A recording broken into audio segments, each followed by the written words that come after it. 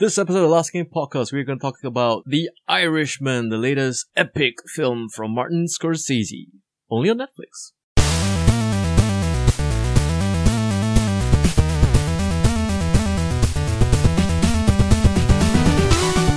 Hello and welcome to a very special episode of The Last Game Podcast. It is I, Shafiq, along with my special co-guest host. Introduce yourself again, sir. Name's Dustin.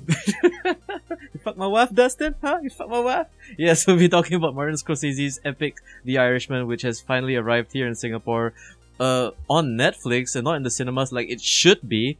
But yes, we're entering a new era where basically nobody is gonna watch a Scorsese film in the cinemas because if it doesn't have a cape or is got some sort of attachment to nostalgia from the 80s, nobody cares. Unless of course he remakes Goodfellas himself, which would probably be a bad idea. I mean, I think what the world needs right now is an all-female reboot of Goodfellas. What do you think, Dustin? It worked out so well for Ghostbusters, right? Exactly. So well that they decided to do another sequel without them. Trailer just got released. Are you hyped for Ghostbusters Afterlife? No, I haven't seen the trailer. Really? It's got the kids from Stranger Things, cool 80s vibe. They have the soundtrack, the Who You Gonna Call, but in that cool piano version. And okay, it's directed by Jason Reitman, son of Ivan Reitman. So do you feel like Stranger Things and Ready Player One is just kicking off this entire thing where our 80s childhood is just coming back and it's what we'll be watching for the next 15 years? Well, we've been watching it for the first 15. Now we need to watch it again. And we need to tell kids out there is like, yeah, this was awesome when it was new. Why are you so into this shit? Because, okay, so The Irishman just launched here in Singapore on Netflix. It had a very brief run over in the US theatrically, it being a mild success because it had a very limited theater run. But that is no metric for success nowadays anyways. It's come to a point where like Hollywood is not willing to bear the brunt of the cost of this film. I wouldn't even say like Deniro is expensive anymore. Then again, if you put him with Pacino, you put him with maybe taking Joe Pesci out of retirement, even Harvey Keitel comes to make an appearance. And Scorsese himself, I don't think works for scale. And this movie is 4 hours long, so there's definitely at least 5 to 6 months pre-shoot, probably a whole year production. Gosh, this thing must have ballooned up to like, well, the budget was roughly around 160 million if I'm not mistaken, right? No, also because they had to like reinvent the aging process, which was I think 2 years to develop, and then 2 years to develop, and then they start testing it. Yeah. And I think altogether like 4 years before they finished like the film. So they had to develop this process before they could go, okay, we can use these actors because we found a way to de-age them, and it took them 2 years to get to that point. I don't know, but I mean, before we go into the full-on review and our take on The Irishman, maybe let's probably establish our own love for the man with the best eyebrows in the game. I mean, what was your introduction to the films of Martin Scorsese? I think Raging Bull is definitely that film, even though it hasn't necessarily aged well, because there are better boxing films now, and there are techniques that he used in that film that were new then that are now considered to be like film school tropes. So I think that it's going to be very hard to explain why Raging Bull is an important film for me. There's a surprising amount of practical effects in that film, especially like when he lit the ring on fire to create that, what do you call, the heat warp from like the fumes. Kind of give the sense of like, you know, this was definitely De Niro in a fight for his life. And of course the obvious trope of punching a guy and having him spit out water in slow motion, which has been used to death in every single like you know boxing movie, even in the likes of like superior films like Rocky or its many sequels. Again, even also in the sense of like some of a very this was the first occasion where a Hollywood actor had to gain weight for a role. You know, before Christian Bale decided to go and corner that market all by himself. You know, for every fucking movie he does. You know, remember back in the day when you had to kind of like actually lose the weight, but then with the power of CGI, we can not only de-age you, but we can also de-fat you, I guess. Edward Norton as well, right? I remember that guy. Remember how he bulked up for like American History X, lost it all for Fight Club, and then just became Edward Norton for the rest of his life. I mean, it's like, I've done this fucking twice, I'm not doing it again. I know. As for myself, my introduction to Scorsese was, yes, I was one of those assholes who saw Taxi Driver and I got too into it. And Incel's got an incel, right? Yeah, insults got insult. Back in the day, sorry, we didn't have internet, you know. And I think, if anything, Martin Scorsese, his true talent is in his ability to allow his actors to be able to thoroughly actually reach beyond the script. Like, what a lot of people don't realize is, right, a lot of the greatest moments in a lot of Scorsese's films are usually ad-libbed. I mean, case in point is definitely De Niro just going, "You talking to me in the mirror," for Taxi Driver. Or even in Raging Bull, where, you know, that casual line, "Did you fuck my wife?" Apparently, legend B is that De Niro said to Pesci, "Did you fuck my mother?" And they used that reaction tape. And if anything, is like, I would love to see how Scorsese runs a set, especially when you see all the behind the scenes of a Scorsese film, right? Is that there's this sense of camaraderie and sense of play that he directs without directing, which is a very interesting way of allowing a film to kind of fill in the gaps, especially when it comes to a screenplay where, if you're on a tight spec script, you basically need to hit your so-called your story beats, right? But then you need to also allow the actors to kind of fill in like the void that is, you know, emotional anguish or maybe a narrative conveyance. I think the way Scorsese works is kind of like there are directors that have an association with being expensive, and sometimes that's effects and sometimes that's the kinds of shots that they do. I think that where Scorsese probably is expensive, so to speak, is in terms of time that he affords the actor in pre-production, time that he affords the actor in rehearsals, in terms of really getting them into the character, because that's kind of like where the genius that you're speaking about comes from. Something that is ad-libbed, but it isn't really ad-libbed. It's more of like the actor being allowed to immerse themselves into the spirit of the character, that they can then come up with a line that is perfectly in character but unscripted and unwritten, because it's through the osmosis of understanding all of these like disparate inputs and marinating in it until you come up with something that is in character but not written. True, but I mean, like Kevin Pollak once said on his own very podcast, right? He mentioned an anecdote when he was working on the set of Casino, and he was sitting opposite Robert De Niro himself, right? And apparently he had to go through 47 different takes. Kevin Pollak said, "I liked my first take, you know, but by take 45, I think I found the only way to say this line." Because, like, even compare it to how a lot of films are nowadays, where it's not necessarily character or narrative driven. It's more along the lines of, like, we just need to get to the action scene as quick as possible. We need to get to the money shot. Or we need to get to the product placement. Like, besides Tarantino, besides somebody like Nolan, like, Scorsese is definitely, to me, and also in hindsight, when I watch something like The Irishman, this is a man who is very much in touch with his own legacy and very much in touch with him approaching the twilight of his career. And it felt to me like this was, in essence, an opportunity for him to get like the old gang back together, and also to finally rope in Pacino, who he has never worked with, and they've known each other since like fucking the Godfather era. And that's the surprising thing about it, right? When you hear that this is the first time they fucking work together. Yeah, you know, and you've definitely seen Pacino and De Niro together. I mean, you've seen Heat. You just assume that they work together because, like, this is the gang, right? Yeah. He's worked with DiCaprio more times than with Pacino. But then again, I think Pacino's a bit of a recluse, right? He doesn't quite lend himself to roles as often as he used to. Even Robert De Niro would pop up here and there. Like, he was in the Joker film, and like, I think for a lot of people, especially the younger generation, they might recognize him more as like the surly dad from Meet the Fockers, and not so much from like, that's Travis Bickle right there, you know, or like, you know, that's the guy from Casino. It's kind of a sign of how much we age, that like what the actor is associated with has completely changed. It's kind of like how we remember Bill Gates as, like, you know, the guy that ran Windows, the guy that, like, you know, tried to fuck over Linux and all of that shit. And now everyone's like, oh, Bill Gates, the philanthropist. Like, that is strange, right? If it wasn't for Bill Gates, I wouldn't know what antitrust means. And now his foundation is, like, you know, building toilets for Africa and all this kind of stuff. So what you can say, right? Yeah, how can you be mean to Bill Gates and all the lives he's destroyed? He's trying to cure malaria, god damn it.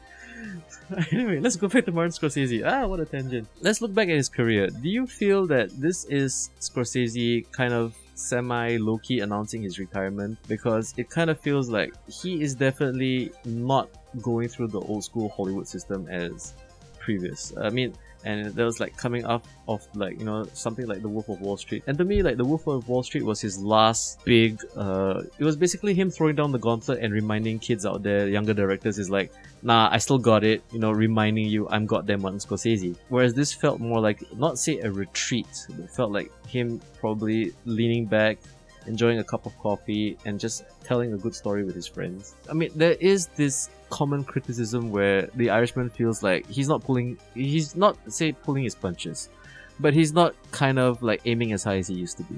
I mean, what are your thoughts on that? Do you feel like this is maybe Scorsese kind of like just going in for a tight landing and probably just closing up like the end of his career? I feel like it's more of he's trying to get the gang together, and I think for most people, they would disagree over what the Scorsese film is the best, but most of them would agree that top 3 is Goodfellas.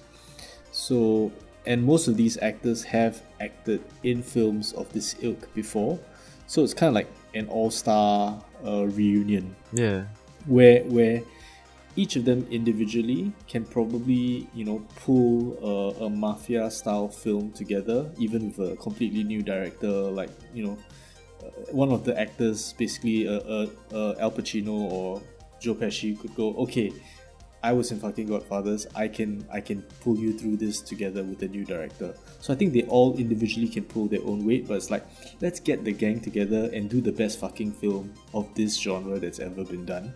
Because who's better qualified than all of us together in the same cast?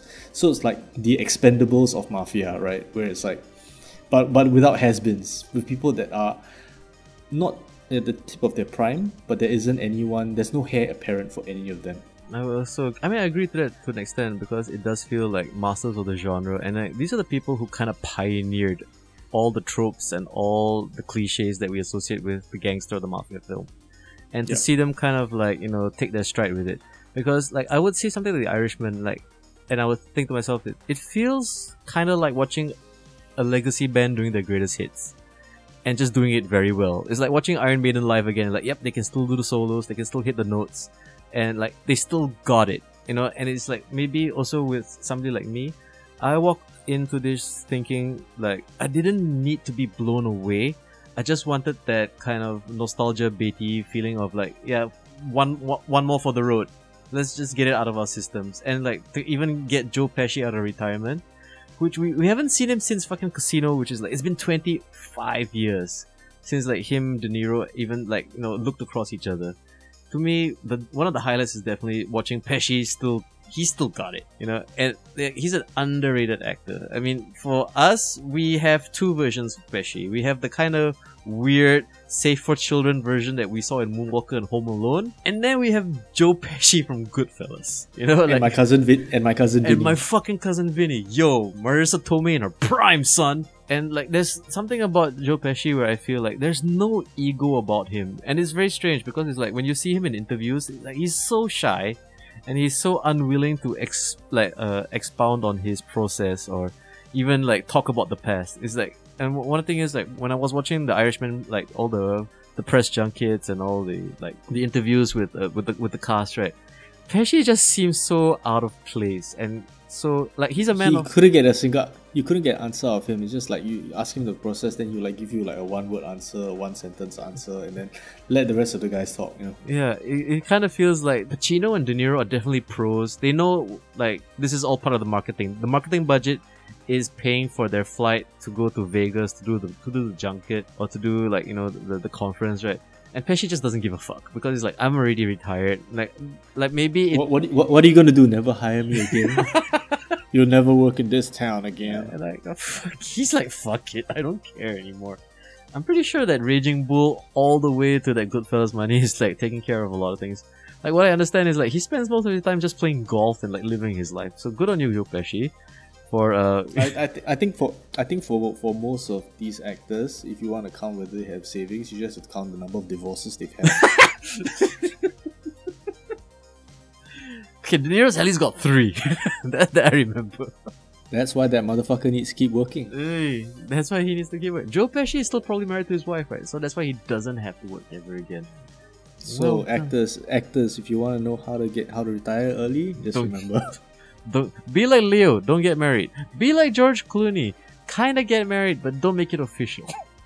I don't know. Be like George Clooney, marry up. Be like Guy Ritchie, marry somebody who has to pay you alimony. How the mighty have fallen. Let's end this and let's go straight into the review of The Irishman. Now, The Irishman is based on the book I Heard You Paint Houses, and it follows Frank Sheeran, who was a truck driver who was sentenced into the ranks of the underworld under the guidance of Russel Bufalini, played by Joe Pesci. Mind the Italian. It kind of culminates in how he works as a person who paints houses, which is a metaphor for somebody who kills people, and this also leads him into working for a notorious and very powerful teamster, Jimmy Hoffa, played gloriously by Al Pacino.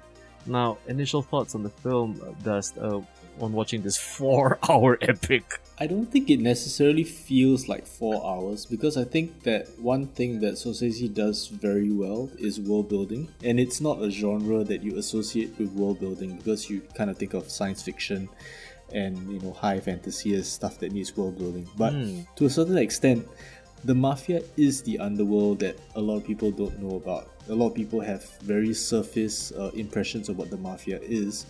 But, you need to understand the world, you need to understand the rules, the unspoken rules, what the right thing to do is, and a lot of hidden context and subtlety that needs to come in at the later parts of the film. That's not something you can get to like by establishing characters within, the typical 40-minute beat. I think that in terms of duration, it doesn't necessarily feel that it's longer than it needs to be, because they are building a very, very layered context, and especially I think the relationship between Sheeran and his daughter, which is actually the biggest part of the crux of the movie, which we're not gonna give away as a spoiler. But the emotional resonance of her expression, which kind of tells you a lot of unspoken things about what happens to Hoffa. I mean, I totally like that character, especially because she represents the timestamps of this man's descent into darkness, because it is through his daughter where we see him lose his humanity. And also at the same time, what I thoroughly enjoyed, right, especially in Anna Paquin's very low-key performance, is that she does it with just her eyes. The way she looks at her dad in a way that is totally she feels not only embittered but betrayed. But especially when it's later established that she retains kind of some hatred for him, especially towards the end of the film. I think that was very necessary in kind of rounding up this character of Frank Sheeran, because maybe somebody like Deniro, you've seen him do this so many times, and then it's just so cool. You know what I mean? There's something very effortless and very stylish about the way he dispatches people, or the way he just takes down people, and especially in the way he delivers lines. It's like something as simple as we'll take care of it, and then you understand what that truly means. Or when he says something along the lines of, "It is what it is." That line was so beautifully read, And I think one of the things that makes this a longer film as well is that part of what makes it run longer is because there are a lot more killings or painting houses or episodes of painting houses that you need to show what the man has become. And with films that are shorter, you have less opportunities to show this. So what tends to happen then is maybe you have 3 big killings in a shorter film. Yeah. But that means that they need to extract as much entertainment value out of those killings, and then those killings become bombastic and they become a bit unrealistic. But the difference in this film is that really the mafia is a professional criminal organization. They're not flashy, they're efficient, they get it done, and it cycles on. If you were too flashy about your killings, you wouldn't last very long as a mobster.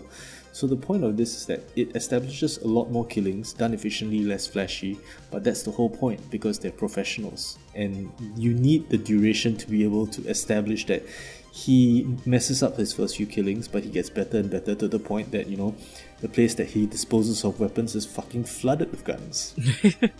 True that. I think also what I appreciate is Scorsese has an ability to incorporate a sense of escalation. And I think that's what his primary skill is, besides getting actors to kind of deliver the nuance or the emotional, I would say, resonance of a scene, but also in his ability to take a story and make it kind of go to the next level so seamlessly.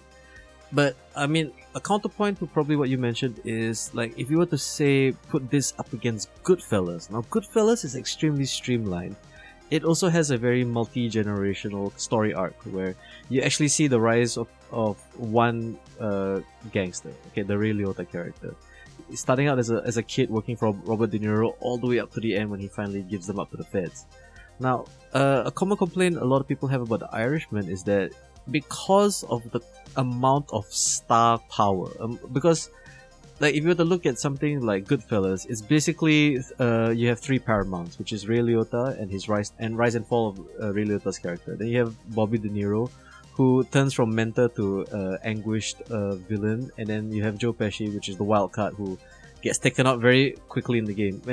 And then in something like The Irishman, it's like everybody has a rise to power, and it kind of feels like there are moments where I felt it wasn't necessarily draggy, but I would say like I kind of caught myself trying to find ways to streamline the story a little bit, and like the only thing that I can come up with that was in a way efficient would be like cliche things like montage, or cliche things like let's cut to newspaper clippings, or let's cut to like the very tropish, like instead of showing you killing a guy, let's cut to the flashing of photographs of the crime scene to kind of paint a bigger or broader picture. Like we don't see the body getting killed, but we just see the aftermath, and then we just see how that would, I would say, affect the public perception of maybe certain characters in this film.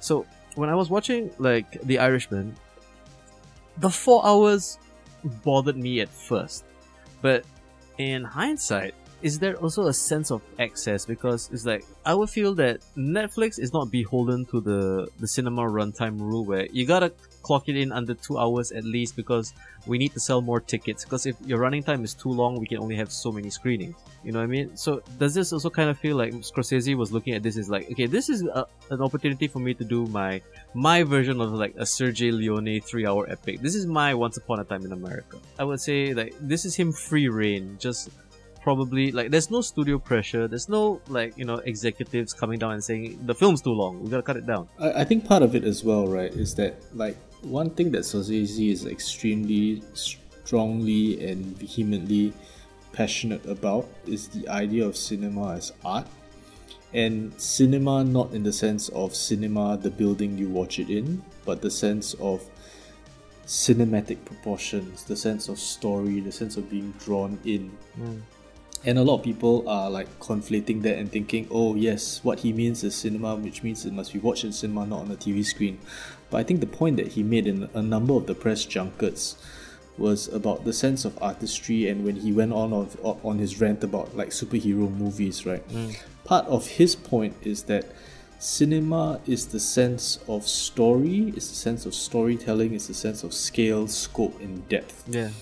And if Netflix is the place where he gets to have this vision without a studio giving him notes or telling him things about duration, then cinema is where creativity happens, not a building that's screened in. It's about how you elicit emotions through the medium, and that medium is generally video and audio, but I mean that may evolve, right? Because cinema used to be black and white. Cinema, that every evolution in technology that cinema has taken, whether it's going to color or having talkies, there have always been people who go, oh, that's not real cinema, and then we've evolved, right? Also, a sad state of affairs when I can only think that we live in a day and age where this will never get a theatrical release. It's not like it's something that is so one of a kind, because it's like if you were to go back to like maybe even the David O. Selznick era, like Gone with the Wind used to have intermissions. Lawrence of Arabia is fucking 3.5 hours long. Even like Tarantino's like Once Upon a Time in Hollywood is like that is kind of reaching onto the point of it's obnoxious. And wasn't Once Upon a Time in America like 12 hours long? Even longer, There's something about the length of this, right? That I did mention earlier that it wasn't bordering on obnoxious. It was more along the lines of it did test my patience in certain areas. But I would say like this is the kind of movie where you have to savor it. and came to a point where, especially during the halfway mark where things started to ramp up, I kind of didn't want this to end, because it also kind of felt to me like, okay, once this movie arrives at its, obvious conclusion, right, and then it's like, that's it, that's the end, and then there's nothing else to kind of surprise you or blow you away. Because like, one thing I also want to talk about especially is the performances. Kind of, I wouldn't say disappointing, but I would say I was really hoping for either Pacino and Deniro to finally go off on each other, because every time you put those two together, and these guys are very famous for, especially in their prime, going big, and nobody goes big in this film. There's that feeling in my head, is like, especially as a cinephile and like watching these guys' careers in their entirety, like, just once, just go off. And they don't, especially when you see like that scene of De Niro and Pacino in the bedroom, just hanging out and being like a couple of guys who kind of realize that it's kind of awkward. We're all sleeping in the same room, but also at the same time, what are you gonna do? You're my bodyguard. You can't. I can't make you sit outside. And he's like, okay, all right, And it's like, I did not expect the buddy cop aspect of it to be extremely entertaining.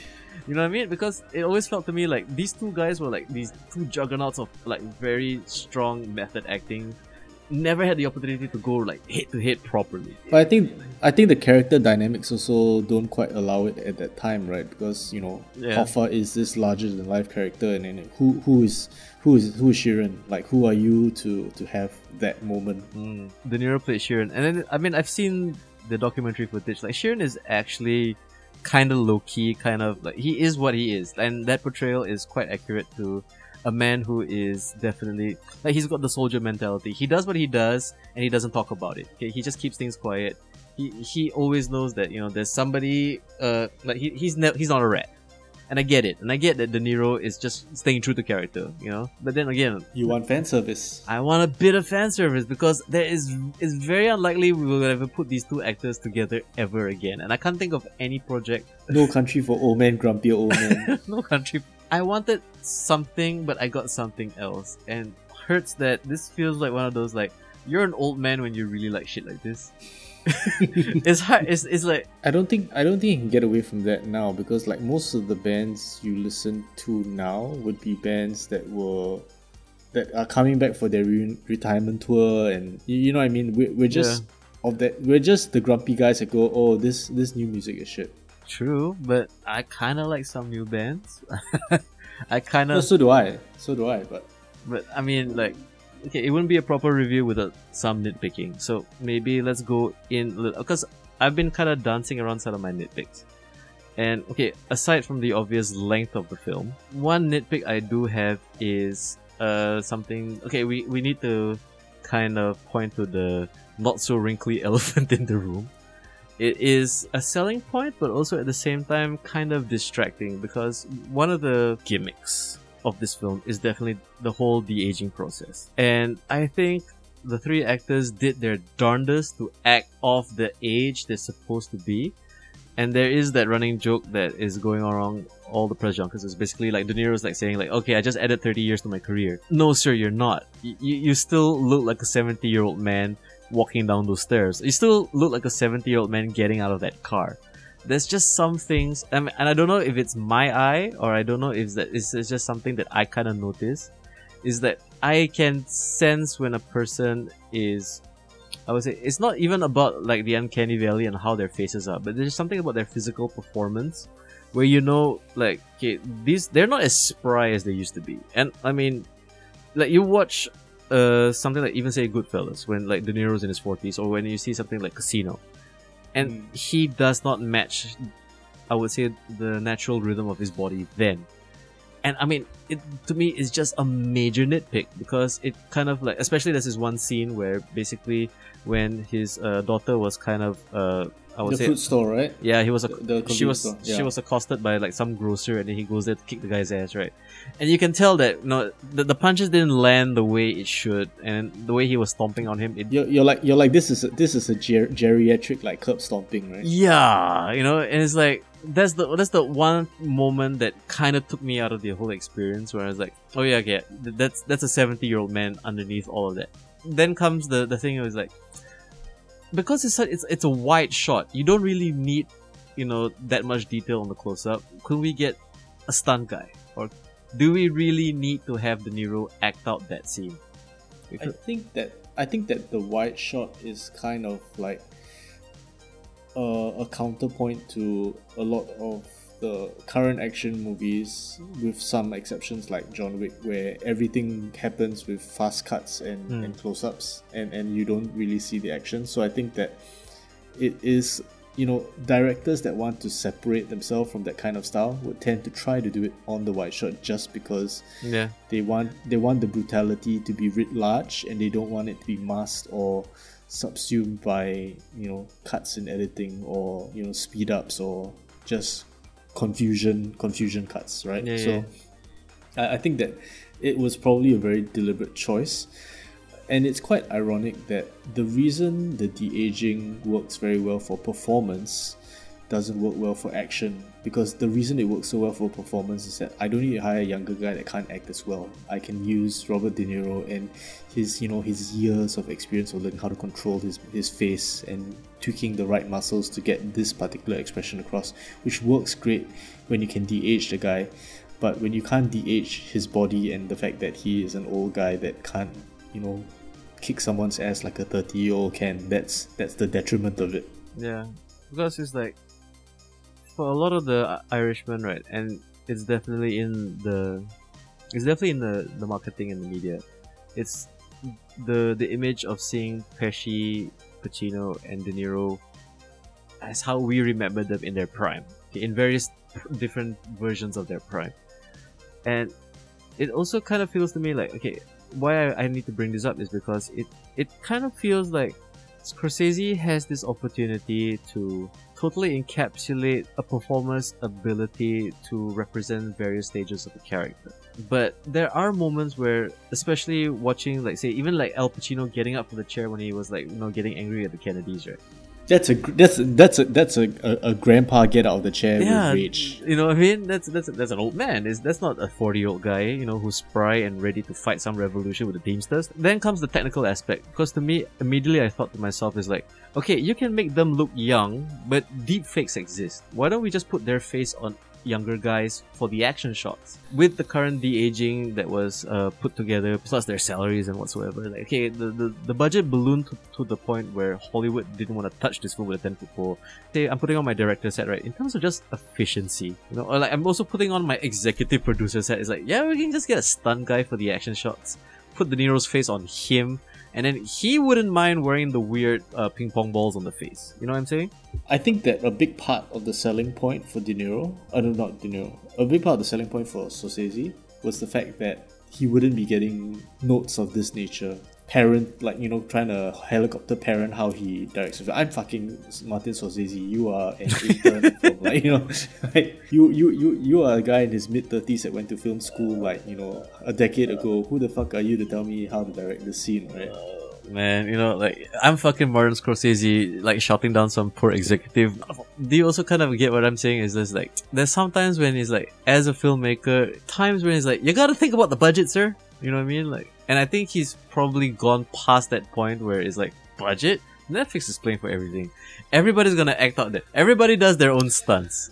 I don't think it was that easy in terms of budget, because that's why it took so long to get made to begin with. So I think that I don't think it's him going, oh, budget or money is no object. I think they're very conscious about how they spend their money, because it took them that long to get someone willing to fund it.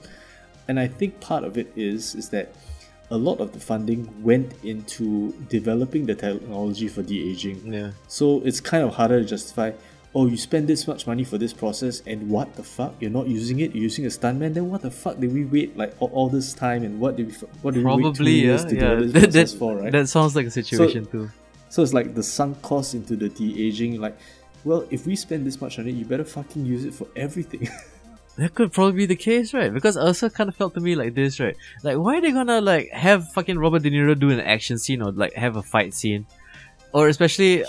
He's not Tom Cruise, sir. He's not Tom Cruise, And it's like the insurance on this man. Like, if the guy loses a hip, that's it.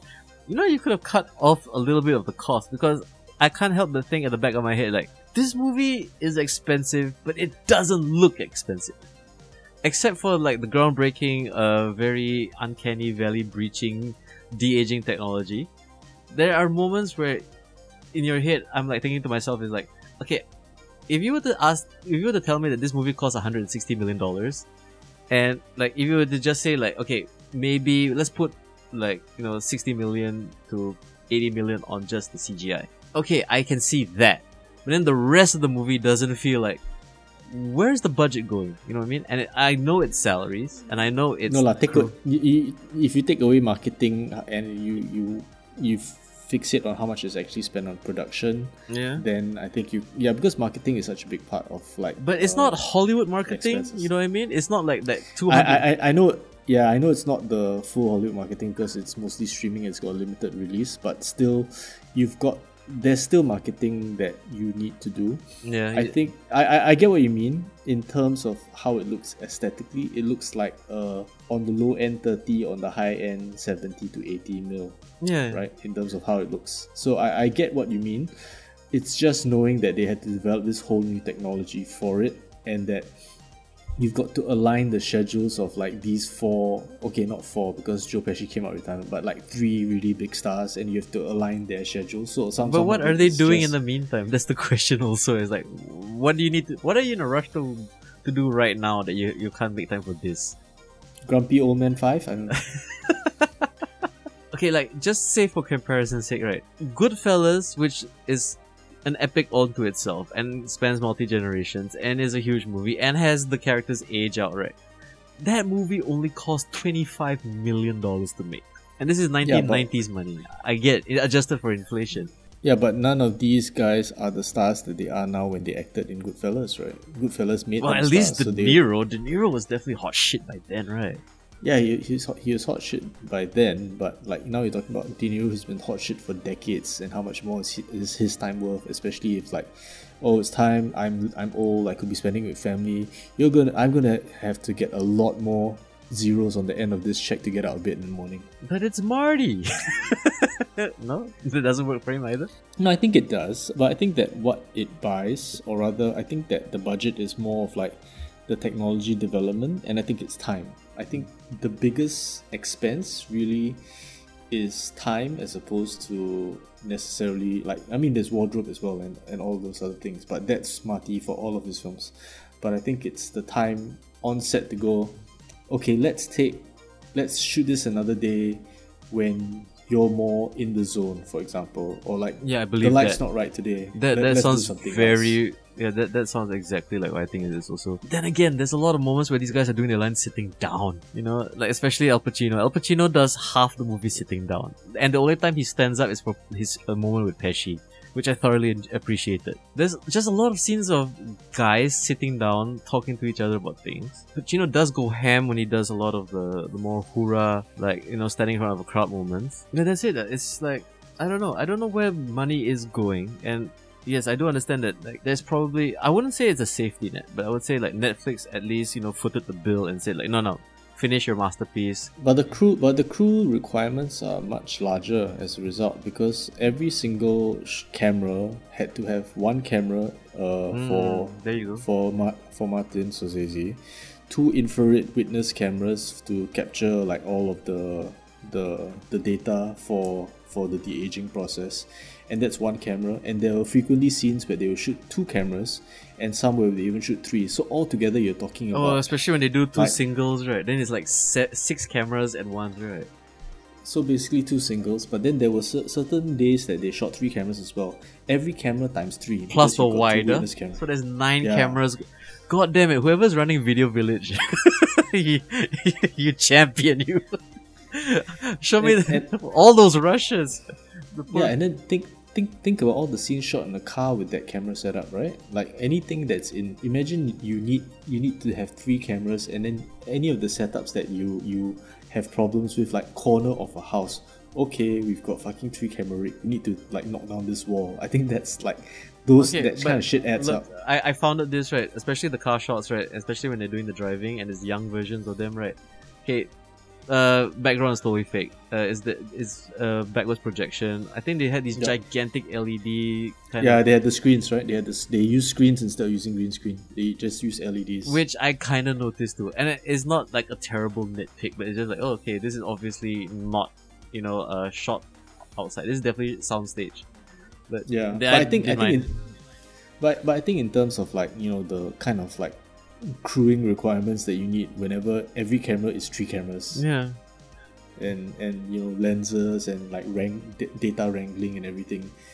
I think the post process probably would have been fairly intensive as well, because now you have a post process that's just not color grading and everything. You've also got like, okay, de-aging grading.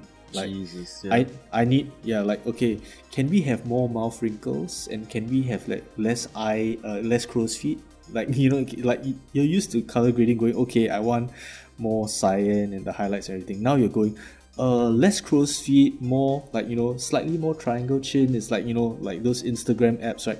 Can I have a sharper chin? Can you raise my cheek brows a bit? Like, and this is like stuff that they do in the edit where I need more expression, but then you have to go into what translates into more expression. Is it like, you know, more lines on the cheek? The de-aging took that out so he looks younger, but now the thing that he does with his face that gives expression is gone, so we need to bring that back a little. And I think that's probably the back and forth that caused a lot of the delays and the expenses. I guess so too. I mean, like, it kind of blows me away how they hide all their, you know, their turkey necks, because all of them have a bit of a gobble if you see them doing their press junkets. Either they taped it down, or did they just like maybe spot healing brush all that shit away. But you know, I would definitely love to explore the technology a little bit more, because I think this is definitely, I wouldn't say it's the future, but I would say it is an interesting way to keep certain actors' careers alive.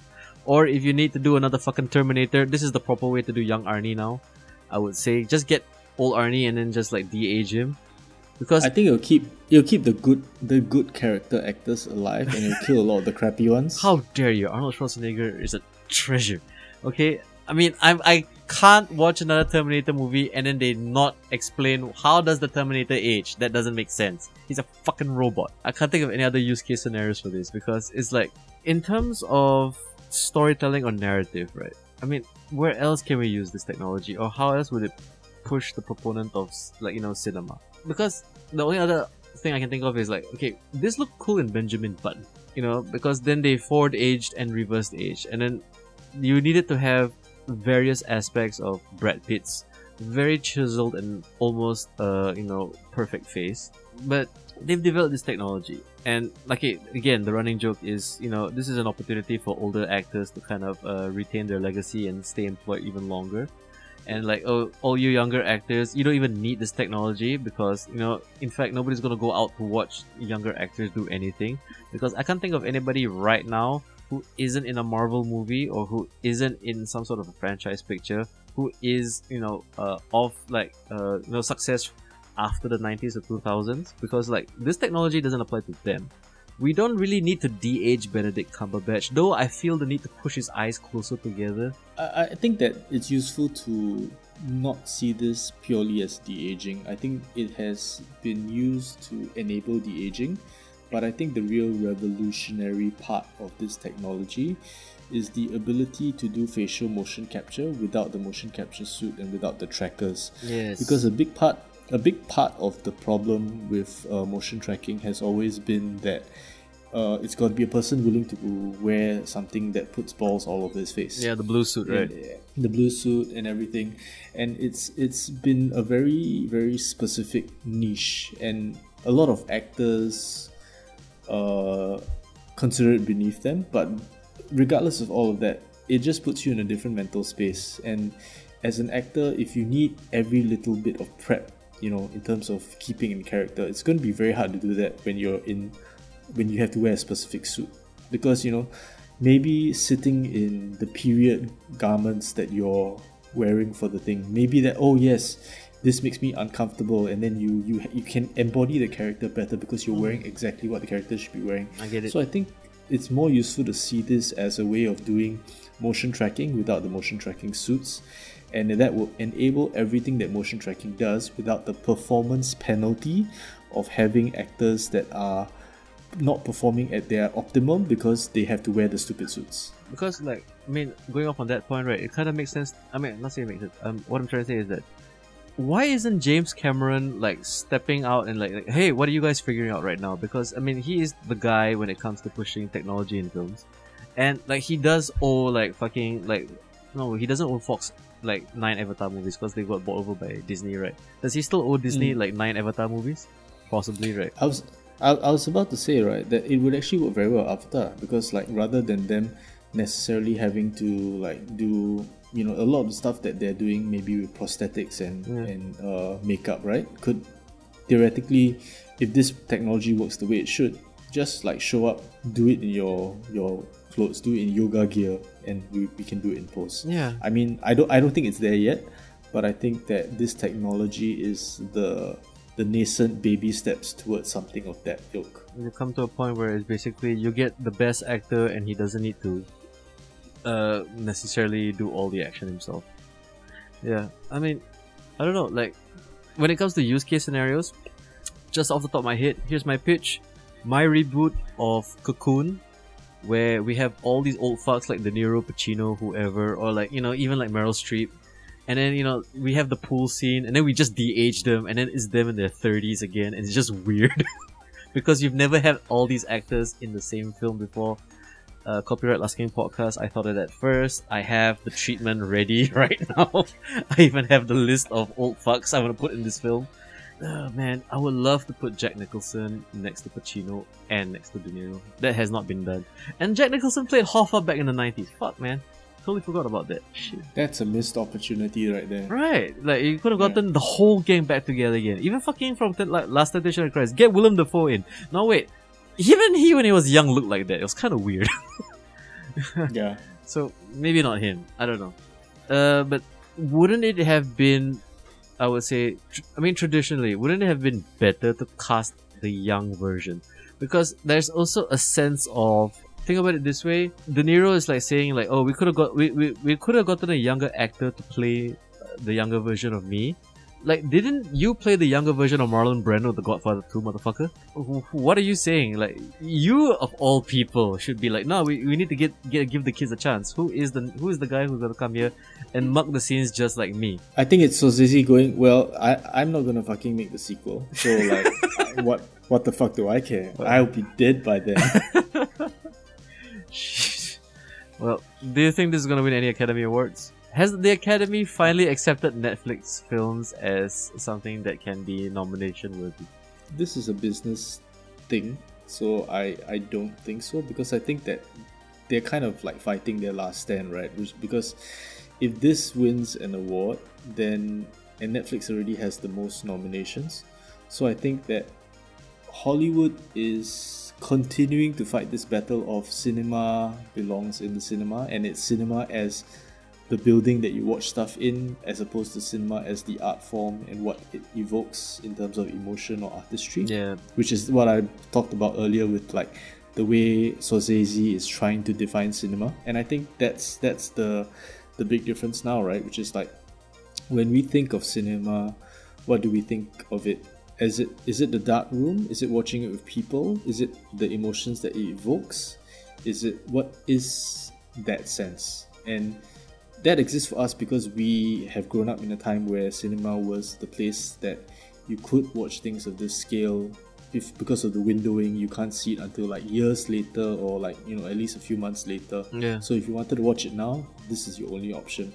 But now that you have other options, it's no longer the primal focal point. And does that mean that cinema is not what it used to be because the options are different?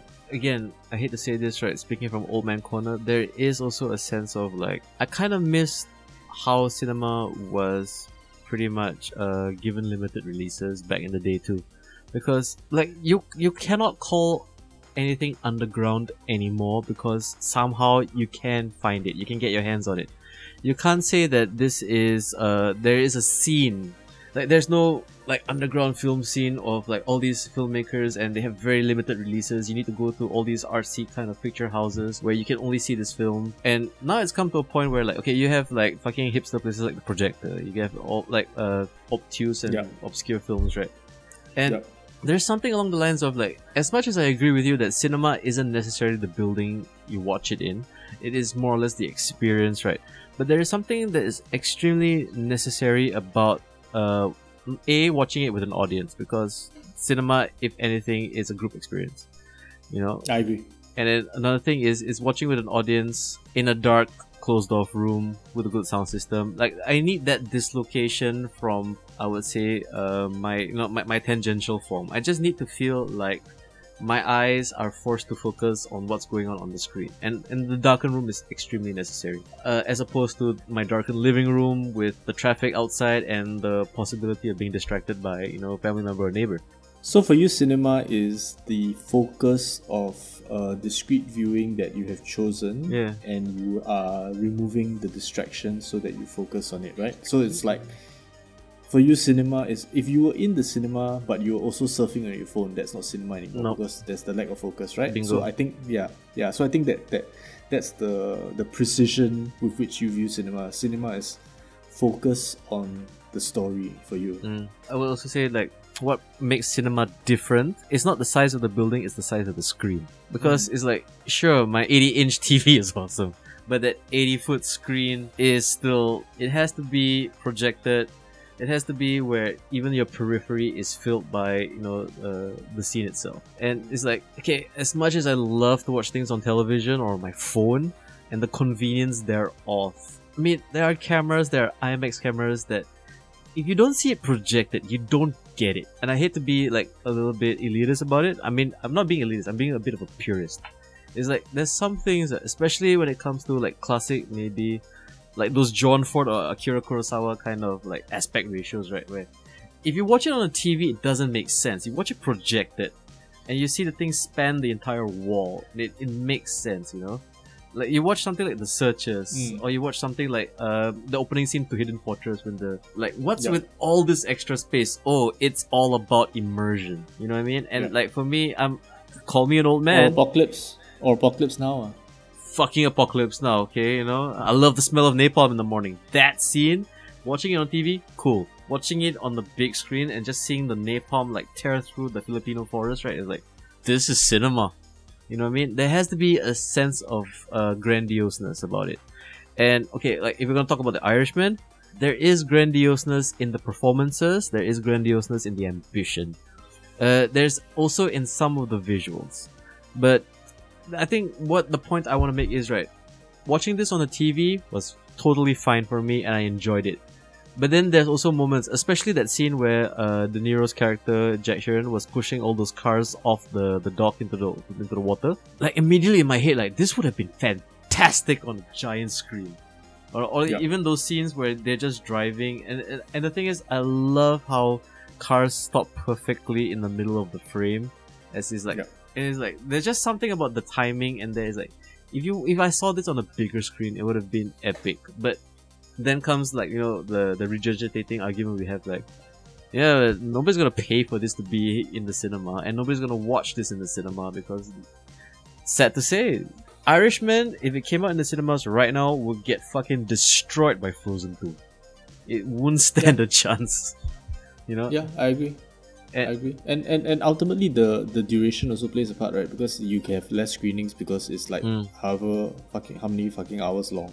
Yeah. It's a combination of a number of things, which is why, and I think that's the reason you kind of like resign to as well, which it can only happen on Netflix, because Netflix doesn't have a limited cinematic window to extract the value out of it. Like, it's not like I have to make all my money that I spent on it in these 3 months, because that's, the P&L that this SPV company that I've created for this film is going to be judged on.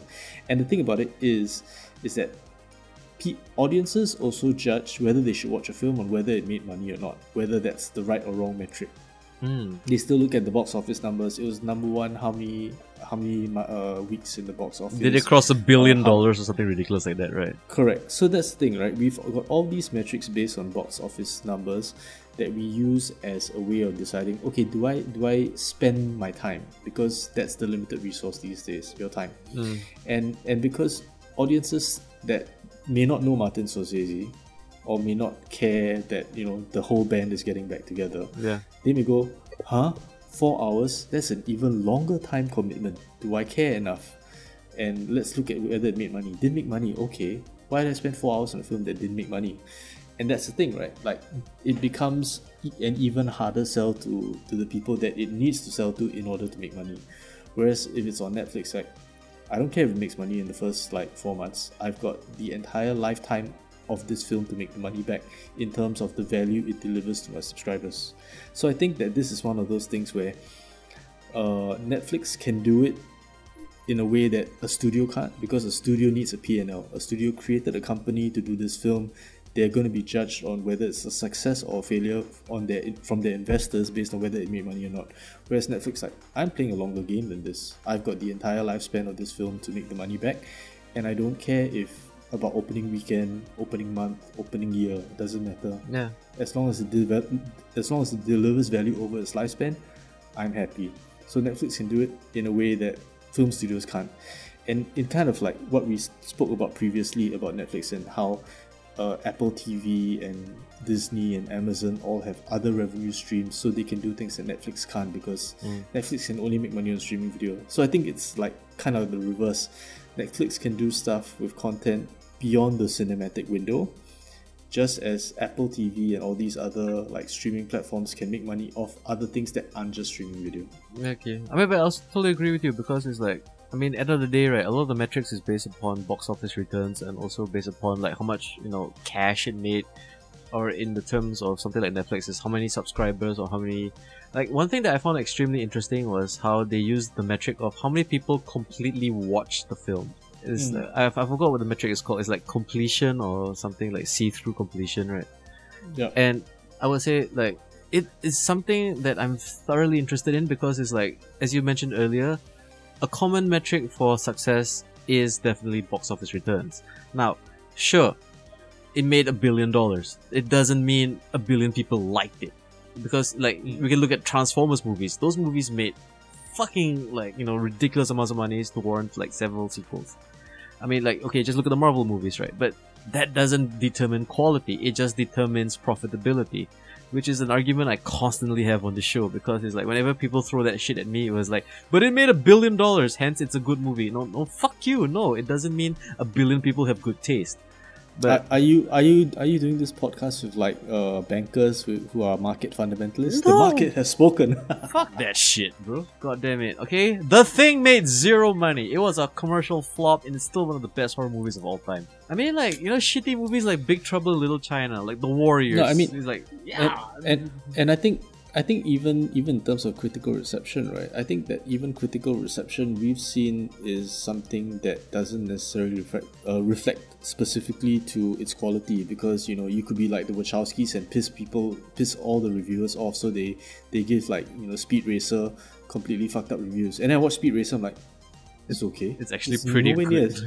It's pretty fucking good, and they did very innovative things with like the whole the 360 cameras, and the fact that they built like an entire bubble of 360 video where you can manipulate at that space. So like they did very innovative things. It was actually a good film, but because they pissed off reviewers, it just got completely thrown under the bus. True that. Coming off that point, right, because I would say, right, a film like Speed Racer is perfect for Netflix, because it's an opportunity for an author and an artist who has established a certain sense of, dare I say, clout.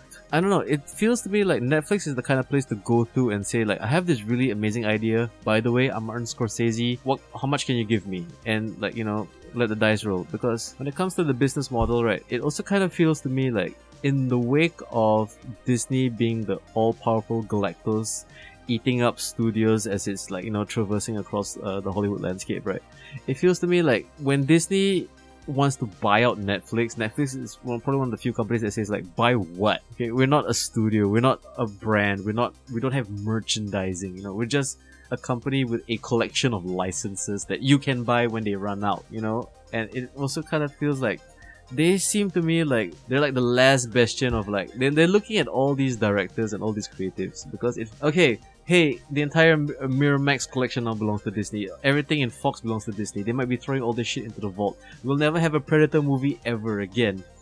And it's like, all these creatives are looking across the horizon and thinking, okay, before I get sucked into the black hole that is Disney, right, where can I go to finally achieve my true creative vision? And it feels like Netflix is the guys flying the flag, is like, as long as you make it, we'll pay for it. Because Sure. Like, the only caveat is, can we just slap the N on the thumbnail and you can do whatever else you want? I think it feels like HBO probably will also give people that scope, but I get what you mean. And I think that it's an important point as well, because when you said that what would they buy Netflix for, and it's like licenses, well, there's kind of the original IP, and I think that if Disney bought Netflix and started selling the IP on the Netflix IP, so like, you know, all of the Stranger Things, the things that Stranger Things merch, right? Netflix doesn't have official Stranger Things merch, but people started remixing their own. And like creating, like, you know, like Ego t-shirts with like, you know, that were related basically to the entire Stranger- threadless model, where you kinda have a version of it, you know, the official, unofficial stuff. Correct. So there's stuff that Netflix can make money from that they're not even trying to make money from yet. But that aside, there are a number of things that would be worth Disney acquiring Netflix for. Main thing would be all the platform developers and engineers and getting that IP. But it's more of like, you know, if you can get that technical talent to build out your platform, then you would have clearly the best platform. I don't think, but then again, it doesn't make strong business sense to do a total buyout just for the sake of that. But I would say it would be strong business sense to kind of slowly attract them one by one and just pull them and just kind of like, hey, you're not happy over there writing technology for Netflix? Come to Disney, you know, free Disney for your family. Here's some more money. I think that they're not going to be paying more money. From what I've heard, I think that Disney pays significantly less than Amazon, Netflix, and Hulu. Because they don't have the budget, right? It's because they are a production company and not a tech company. And tech companies just generally pay a lot higher for engineers. And production companies, like, engineers aren't the backbone of production companies. So, you know, as an engineer, so I think another thing is that even if you bought the engineers one by one, you don't buy the engineering culture, you don't buy, you know, the way the engineering team works, you don't buy the ethos of how they write code, you know, the DevOps, in terms of how Netflix deploys. I mean, there are a lot of things that Netflix does in terms of how it deploys its platform, like, you know, things like Chaos Monkey, which is, we are purposely going to shut off a fucking, like, entire region. We're going to shut off US East and see how the servers automatically recover from that. Wow. Right? Most people, like, we avoid this shit. Whereas we're like, okay, we have Chaos Monkey, we've got Chaos Gorilla, and we've got Chaos Kong. And these are basically like events that are deliberately inserted to see, let's see if we throw chaos into the system, our system is built to recover from the chaos. We're not just going to hope that it does, we're going to make sure that it does by deliberately shutting the thing off. Yeah, so this is stuff that, like, it's just proving you're resilient, right? Because and these are things that they do as a technology company, that a production company will be like, why would I degrade my own service, or, you know, possibly risk pissing off customers just to prove to myself that my technical resilience of my system is high. I want to do one more thing, because I really want to kind of drive the point of Netflix as a distributor. Who would you like to see who doesn't get enough shine, like, you know, get some Netflix money and do his pet project? Like, for me, definitely it's like, okay, if Inarritu's got one, then Scorsese's got one, right? I would love to see Del Toro with Netflix money, because Del Toro has been fucking shafted left and right because he lost Pacific Rim, and after Shape of Water, it seems like, you know. And the fact that they did another Hellboy movie, okay, he had an idea, he had a very clear, distinct vision for that, and he even had a franchise built in, and they decided to fucking screw him over with that. Del Toro, to me, is one of the few very visual and very, I wouldn't say effects heavy, but I would say his aesthetic sense and his design style is something I would like to see. Give him the kind of fuck you Netflix money. It's like, how much money do you need? You know, what is this grand vision? Because till this day, it's been teased to me that Del Toro was still trying to attempt Lovecraft's in the Mountains of Madness. Okay, and to pull off cosmic horror properly, not only requires the kind of unscaled genius and like virtuosity and imagination of a Del Toro, but some fucking Netflix money. I would say $666 million would just about cover it. You know, at least for the implied tentacle porn that has to be associated with anything Lovecraft. Sorry. Yeah. anything after now, because if fucking Roma can only be made on Netflix, if the Irishman can only be made on Netflix, this to me feels like a clarion call to every director out there struggling to make it in the studio system right now. If they're not gonna buy your fucking idea, I mean, unless you wanna do a fucking Robert Rodriguez and just do everything yourself and pay yourself, or if you're gonna be like fucking, I would say, I don't know, now you're just like a David O. Russell or Paul Thomas Anderson is like, yeah, I'm all about just quirky, weird stories. I'm not gonna try and push visuals whatsoever. But guys like fucking Del Toro, I would say to me, like, he is, no offense to the guys at Double Negative and all of my friends who work in the post-production and the VFX and CGI sections of Marvel and Disney, like, that shit's fine. But I'm very bored of the same lighting style, the same previs style, the way how all enemy aliens look like they're from the same fucking video game. I want some artistry, I want some creativity. So fucking hell. Correct, I agree. I agree, and I think like what's happened is that Hollywood is ossified towards okay, we're all going to do sequels, we're all going to do comic book movies, all the stuff that has built in audiences, and it looks like Netflix is going, if you're a creative and you don't want people that giving you notes that don't know how to make films, this is the place to go. It feels like right. And I mean, if Netflix is willing to make Singapore Social, sure, they'll greenlight anything. I'm sorry. Okay, for all our US listeners, please don't look up Singapore Social. We're extremely embarrassed about it. That is not a good representation of what passes off as an influencer in this country. I'm sorry. Okay. I think it actually might. That's the problem. Oh god, fuck no. No, we are the Last Game Podcast. We're the true influencers. So don't judge us by our influencers, right? No, judge us by the podcasts. Please. You were asking who I would like to see with Netflix money, and I think that I would like to see Lisa Joy, Jonathan Nolan. Basically, like I want to see. Whoa, yeah. I would like to see the creators of Westworld with Netflix money. Fuck, you're right. But then they got HBO money. I would like to see. I just want to see what they would do on the platform, because I think that it's very interesting in the sense of like what kind of world would they build, because right now they're still on season renewals, and with HBO, right, sometimes like you've got great series that run 2 seasons and then they get cancelled. Game of Thrones. And cough, I'm not cough. saying that. I'm not saying that it can't happen on Netflix, because it has happened on Netflix as well. True that. But get down, cough, cough. Correct. So I'm just interested to see what creators of Westworld do with Netflix money. I would like to see what the creators of The Expanse do with Netflix money. So like everyone that's doing stuff outside of Netflix, I would like to see Denis Villeneuve. I'd like to see what he does with that as well. You know who else I would like to see with Netflix money? I would like to see, just give him the cash and see what he does with it. I would like to see fucking Lars von Trier with Netflix money. You know what I mean? Like Mr. Minimalist himself is like, okay, you have a blank check. Make a fucking movie for once. You want to go minimalist with Lloyd Kaufman? Guys, catch The Irishman. It's available on Netflix. If you have it in your region, please do not try to watch it as a fucking mini-series. Fuck that. Watch it as an actual film. If you're a fan of the likes of Scorsese, Deniro, Pacino, if you're a fan of good acting, strong performances, amazing directing, storytelling, narrative, all those things that make cinema, please catch The Irishman. Heavily recommended here. So maybe on that note, Dustin, where can we find you? Oh my god, we're gonna do this again. We have to. We have to do the closing stinger. Okay, you can find me on Twitter, and I'm trying to spell it correctly, and hopefully I can get it for after the third time of trying. Luminor. My god, I got it. There you go, Dustin. Finally some Netflix money to get you to spell your own handle right.